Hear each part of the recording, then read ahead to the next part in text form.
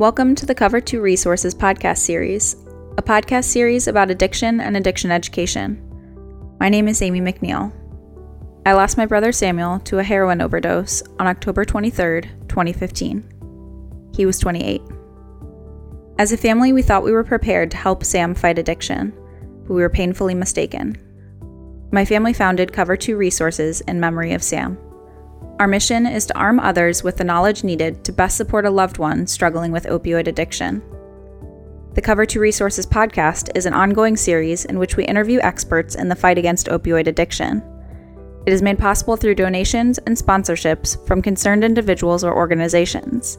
If you want to help in the fight against opioid addiction, please consider donating or sponsoring the Cover 2 podcast. Go to cover2.org for more information. This podcast is available on iTunes, Google Music, Stitcher, and via RSS feed. Simply search for the full name, Cover 2 Resources, on your platform of choice. Thank you for listening.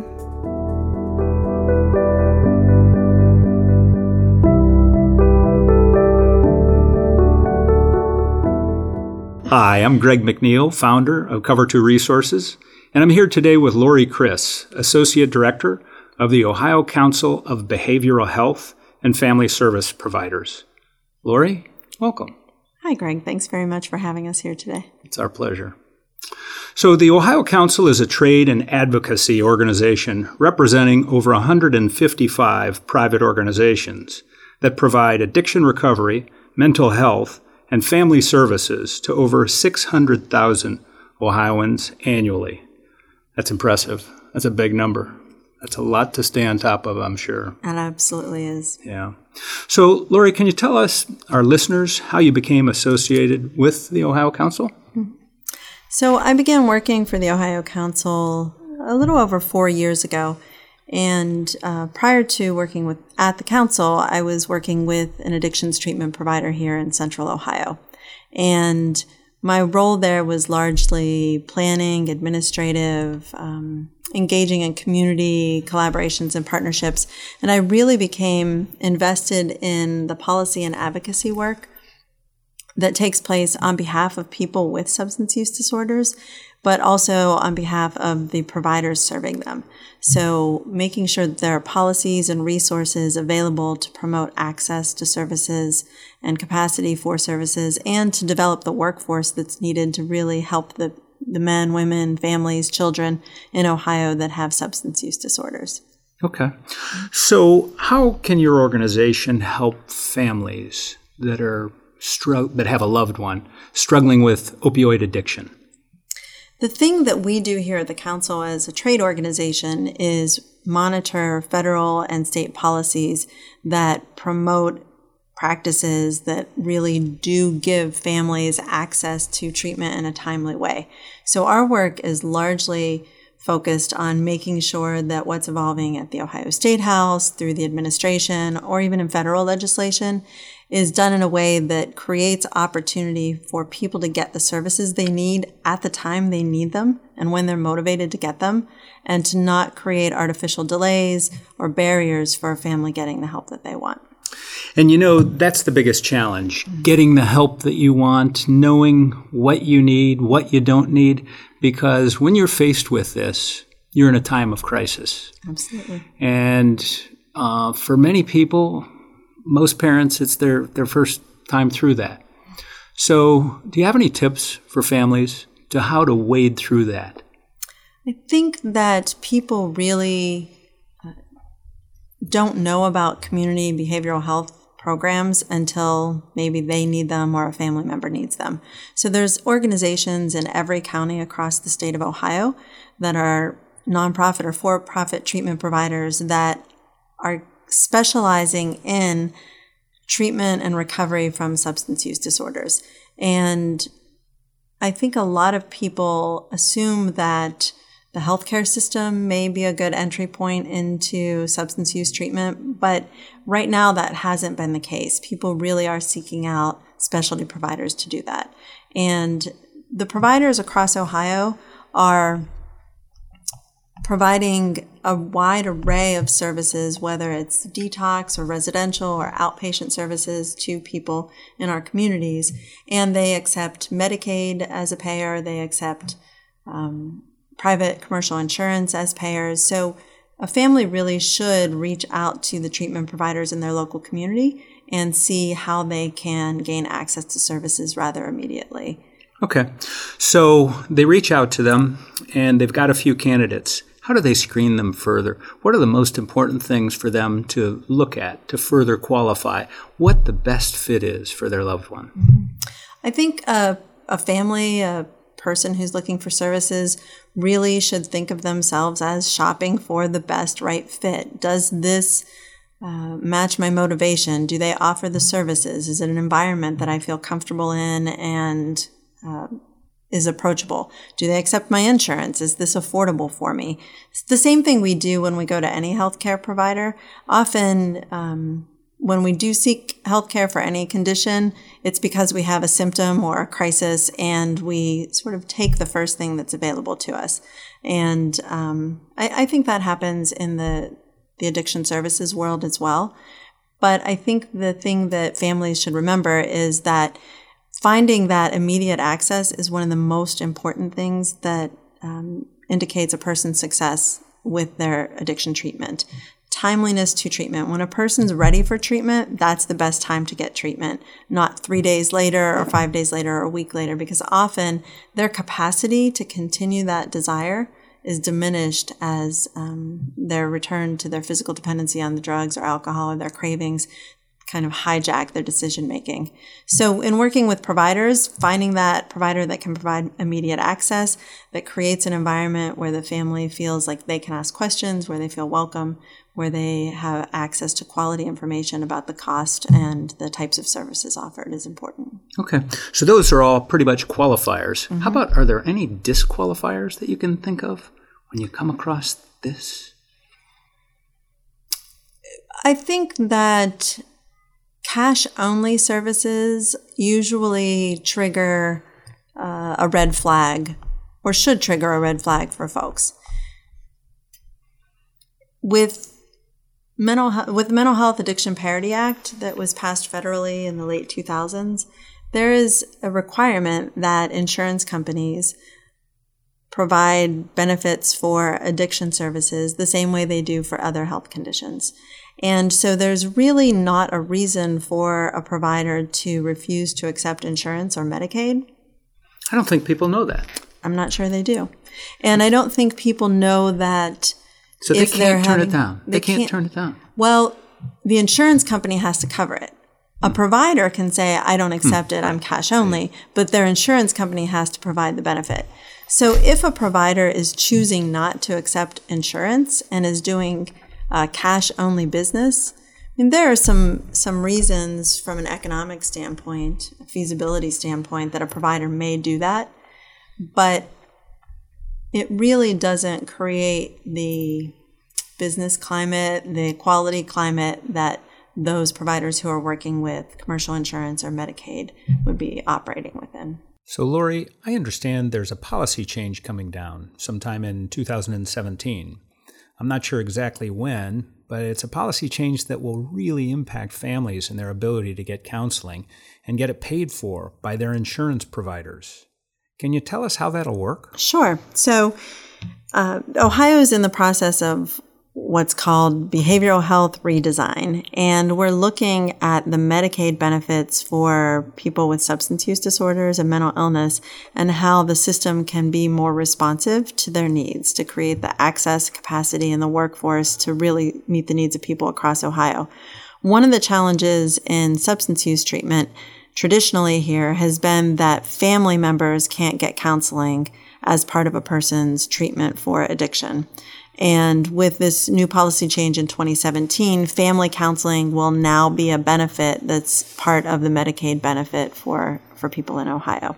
So a community behavioral health program, community addiction treatment provider will be able to provide family counseling for those for the loved ones of a person who's in a treatment program, or will be able to provide family counseling services to a person who isn't even in addiction treatment, but if they're able to be identified as a person with a family member suffering from addiction, they'll be able to receive some services and supports. So that's a key qualifying element. So they have to be somehow related or attached to a loved one or family member who is going through opioid addiction. Right. And there are commercial insurance providers who offer that same benefit today. So families should connect with their insurance coverage and see if there's a benefit available to them. Because often we know that families want to be supportive and want to be helpful of either motivating someone towards treatment and recovery, or if someone's in treatment and in recovery, knowing what the right next thing to do to help the person is. But that's something that is a very difficult skill set to build and needs some professional support. And so they can work with their insurance company to get access to that individual counseling or family counseling so that they can create an environment that's very supportive in a very appropriate and relevant way for the person with the addiction. So that brings them kind of into the fold, if you will, so that they're one step closer to truly being able to properly support their loved one in their recovery. Right, absolutely. People don't start using alcohol and other drugs by themselves typically. They do that in relationship with someone else, and it's filling a void for them in some way. And people don't enter and maintain their recovery all by themselves either. They do that in relationship with other people. And if a family is supportive of a person's recovery, they should have the opportunity to be engaged and be supportive in ways that are appropriate. And they should have the support they need to get the guidance they need to provide that support in a way that's really meaningful for the person in recovery as well. Okay. So, what do families need to know in supporting their addicted loved one? What other things, do families need to keep in the forefront of their mind that maybe isn't intuitive? I think that historically in the United States, we've really miscommunicated what addiction is and given it this label of a person with addiction has made the choice to use, and that it's as simple as them choosing not to use. And once they make that decision, then things will get better. It may be true that a person chose to use initially, but everyone reacts differently to substances when they're exposed to them. Some of us are predisposed to addiction. We have biological markers that make it more likely that we'll be dependent on substances than someone else. The age of the onset of use also largely impacts whether or not a person would have a substance use disorder later in life because of where they are developmentally. Can you give me some examples of right, that? So age? Most people that have an addictive disorder started using substances, and that might be alcohol or cigarettes, but around the age of 12 to 14, 16. So in those really early developmental stages where their brain isn't fully developed yet. So you put cigarettes in that same category? From a dependency standpoint, yes, absolutely. And it's typically a gateway for youth to experiment with cigarettes or with alcohol. We're seeing now that we've done a great job in helping everyone understand that cigarettes are dangerous and deadly. So youth tend to be shying away from those, but we've done another bang-up job on telling people that marijuana is medicine. And so youth have a very different attitude towards marijuana today than maybe they did 20, 30 years ago. And so we're seeing marijuana as a gateway drug. And I think as parents, we often have this idea that, well, it's normal for kids to experiment. It's, a rite of passage. And we do. I felt that way. Right. Absolutely. And, all kids do it, or most kids do it, or lots of kids do it, if nothing else. And for a parent to really know when it's tipping from something that should be addressed seriously or considered in a parent-child relationship of, hey, this could have a dangerous impact on your health long term, to, hey, this is severely impacting you now and is going to have. Those are things that we haven't done a great job in educating the general public around. Yeah. We also know that kids with ADHD have a higher risk for substance use disorders, whether they're treated with medications or not. And that's another thing that we haven't done a great job in supporting families, educating families. When I say we, I mean we as a community in the United States, very broadly, haven't done a great job in helping people understand that sometimes it's not just experimenting and normal kids will be kids stuff. Sometimes it's really high-risk, dangerous behavior. Well, and I think that there's another point here to be made when it comes to what we're talking about, which is opioid addiction, because that's so much more powerful. Can you speak to that? I mean, it's like for parents out there that listen to this, you think I did it well and I came out fine type of thing. Well, chances are you didn't. Not this stuff, not this class of drug. And imagine if the stuff that you were using way back when, within 2 weeks, you were hooked on it. And imagine if you were hooked on it legally. A doctor gave you a prescription for it. And you did what the doctor said, and within 2 weeks, you were hooked. And that brought you down the road. And that's what changes the game in my It does. my mind. And everybody reacts differently even to prescription drugs. So one person can take an opiate and take it 1 or 2 times, feel the effects, but not feel the dependency and the compelling that obsessive compulsive behavior to continue using the same way someone else. And that's a biological factor in dependency that not everyone has, but some people do. And I think that's the other thing that parents don't necessarily understand. Well, I got Vicodin when I went to the dentist and I took it and I was fine. That doesn't mean that your child will have that same experience. And we do have to be more protective and more guarded with that in a way that I think we didn't realize 10 years ago. So when that crisis hits and you realize that your son or daughter is addicted to opioids, I think that there's an overall feeling out there of, oh, it's crisis. We're going to roll up our sleeves. We're going to figure this thing out. We're going to find the best rehab facility that we can find that's a good fit for my son or daughter. We're going to get them in there. And in 90 days, they're going to be fixed and we're going to go on about our lives. Can you comment? Absolutely. So addiction has several parts to it. It's a biological, psychological, but also a behavioral and a social disease. And the biological and psychological aspects of addiction are often very well addressed in a 90-day treatment program or in outpatient services. And even the behavioral aspects can be addressed to a certain extent. But the thing that we've really started to turn the corner on over the past 4 to 5 years is recognizing that addiction is a chronic disease, not an acute disease. So it needs a long-term solution and not a short-term fix.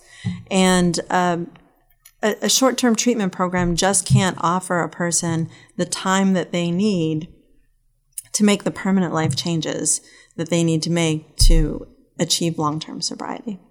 So some examples of that are when a person's living in the culture of addiction, they have a number of skills that they use on a day-to-day basis to stay alive and to stay functioning. And those skills can often be very useful in the culture of recovery, too. There's a tenacity that it requires to continue to wake up and function and manage your opiate sickness through finding another dose, that sort of thing. The same thing can be true in the culture of recovery. And learning how to have that same tenacity with not using is a very difficult thing, and it's a minute-to-minute decision that needs to be made. So when a person's in a treatment program, they're often in an environment that's rather protected from or cushioned from triggers or stimuli that would maybe help a person think about using. So they're in an environment, and if they do have a feeling or a thought about using, there's people all around them that will help them process that feeling, that thought, and not use, make the decision not to use. If a person's in an outpatient treatment program, they're in that cushioned environment while they're at the treatment center. But when they come home, they're not. And often there are families who have a really safe living environment. There's no one else using in the household. But they don't have the skill set necessary to help that person practice recovery on a day-to-day basis within their home. What is the skill set and how do they acquire that? So in my experience, the skill set often requires other people who have lived experience with addiction and recovery. So as a non-recovering person myself, I can only go so far in supporting someone. But in that work, either as a professional or in my personal life, knowing that one of the greatest predictors for success for a person long term is their connection to a sober support group. Now that may be what we think of more traditionally as 12-step programs, AA or NA. I'm sure most folks have heard of that. But there's a lot of different support groups that are available. There's youth groups that are focused on not using. There are collegiate recovery communities that are being established throughout the state of Ohio. There are faith-based communities that offer recovery support groups as well. So, each person really needs to find their own thing that makes sense for them, that resonates with them, and not feel like they have to go into one way of finding that peer support. Or whatever. Right, or whatever. Yeah. But at the same time, I really do believe that people, places, and things is a really tremendous catchphrase in the recovery community. Who we hang out with, sure, for the triggers. Where we go, what we do, largely impacts the quality of the life that we lead. Mm-hmm. And so if we're hanging around with other people that are committed to not using, if we're going to places where substance use isn't the focus of the environment, and if we're doing things that don't involve substance use, a person's far less likely to continue to use than a person who's in high-risk situations, especially in early recovery. I mean, I think that's true. Probably research would show that's true maybe 12 months, 2.5 years into sobriety. But those first 6 months to 12 months are really delicate time for people in recovery. And families, I don't think necessarily know that. And are there any resources that you can cite, Lori, for families to get that knowledge? I think there are some other organizations like Young People in Recovery has information. They're a national group. They have information specifically geared towards young adults who are in recovery. Do you know how they define that, young adults? It's an ever-changing definition based on because people are in long-term sobriety, so they're starting to grow up, right? They're starting to age like the rest of us. But they really are typically folks in their 20s that are in recovery and doing policy and advocacy work, and also just establishing recovery communities. There are Ohio Citizens Advocates for Addiction Recovery. OCAR is an organization here in Ohio that provides advocacy opportunities and resources for families as well. Wow, fantastic. What else would you like to share with our listeners about the opioid epidemic or about recovery in particular? I think it's important for families and for people to know that treatment can be and is most likely an important part of our recovery path for many people, and that they can find quality treatment in their local community, and that they can build a long-term relationship with a treatment provider that can be very supportive of their needs, not just on that 60 to 90 day experience that some people get when they go out of state for treatment, but that there are local resources and supports within communities across Ohio that really are high quality specialty treatment providers that can give them strong psychological counseling. Medication-assisted treatment can be accessible through them, behavioral counseling, and then helps them create a recovery plan that they use both within that treatment program and in the rest of their lives as well, so outside of the treatment program as well. And those are things that families, I don't think most people know that those services and supports exist until they need them. And part of that's because we don't really talk about recovery or people that are in recovery very much. And so we haven't shared that part of the story very well. But they are around, and people should be pursuing those local relationships. Addiction's not something that can be cured with a geographic fix. It's not something where, if I just go to this camp in Montana for 6 months and then come back, things will get better. Chances are when I come back, I'm going to hang out with the same people and I'm going to be involved in the same activities that I was before I left because I haven't built any new, more positive, healthy relationships. And so you left them behind back there. Left them behind. In Montana, that's right. Or wherever. And so, you can't take a plant that's not doing well and transplant it somewhere else, see it start to become, filled with life, and then put it back in that same soil and expect it to continue in that great growth pattern. And that's the same thing that happens often when people look for that geographic fix. There really is an opportunity for people to begin and sustain recovery in their home community. And I would encourage folks to reach out to local treatment providers and see what types of services and supports are available to them. I know that most treatment providers, if they can't help a person in their situation, will help connect them to the right resources locally or within the state of Ohio to get what they need. There's a strong network and collaboration among the treatment providers in the state. So you're a real fan for staying in-state, staying local, versus going remote in terms of your recovery, the treatment in particular. And if you go remote, are there some strategies that you can employ so that you have the largest probability of success? Well, I think staying locally, if we're talking about the state of Ohio, yes. I think it's like any other healthcare service. I grew up in a small town in Ohio, and I did not expect that anyone would get heart surgery there because we didn't have heart surgeons, right? So we actually had to leave the state and go to a large city that was across the border and get those types of specialty, high intensity, high need services somewhere else. But when we were done with that surgery, when our family member was, they came home to get better long term. And that's what I think a family could be looking for. If they're working with out-of-state providers, and that's a choice their family's making, what does that out-of-state provider do to help connect with local community supports so that a person can return home and continue that treatment plan, that recovery plan, and not just recommend another 6 months out-of-state at a really high cost? And I hear families talk about that all the time. Great. Well, this has been terrific. Thank you so much. Any last thoughts to share? Absolutely. If anyone's interested, on the Ohio Council of Behavioral Health and Family Services Providers website, we do have a list of member organizations.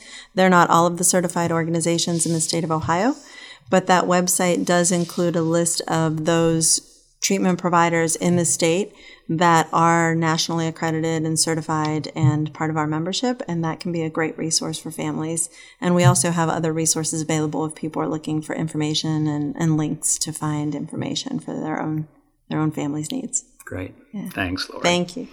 So we've been talking with Lori Criss, Associate Director of the Ohio Council of Behavioral Health and Family Service Providers. I'm Greg McNeil. I'd like to thank you for listening to our podcast today, and please tune in for future episodes.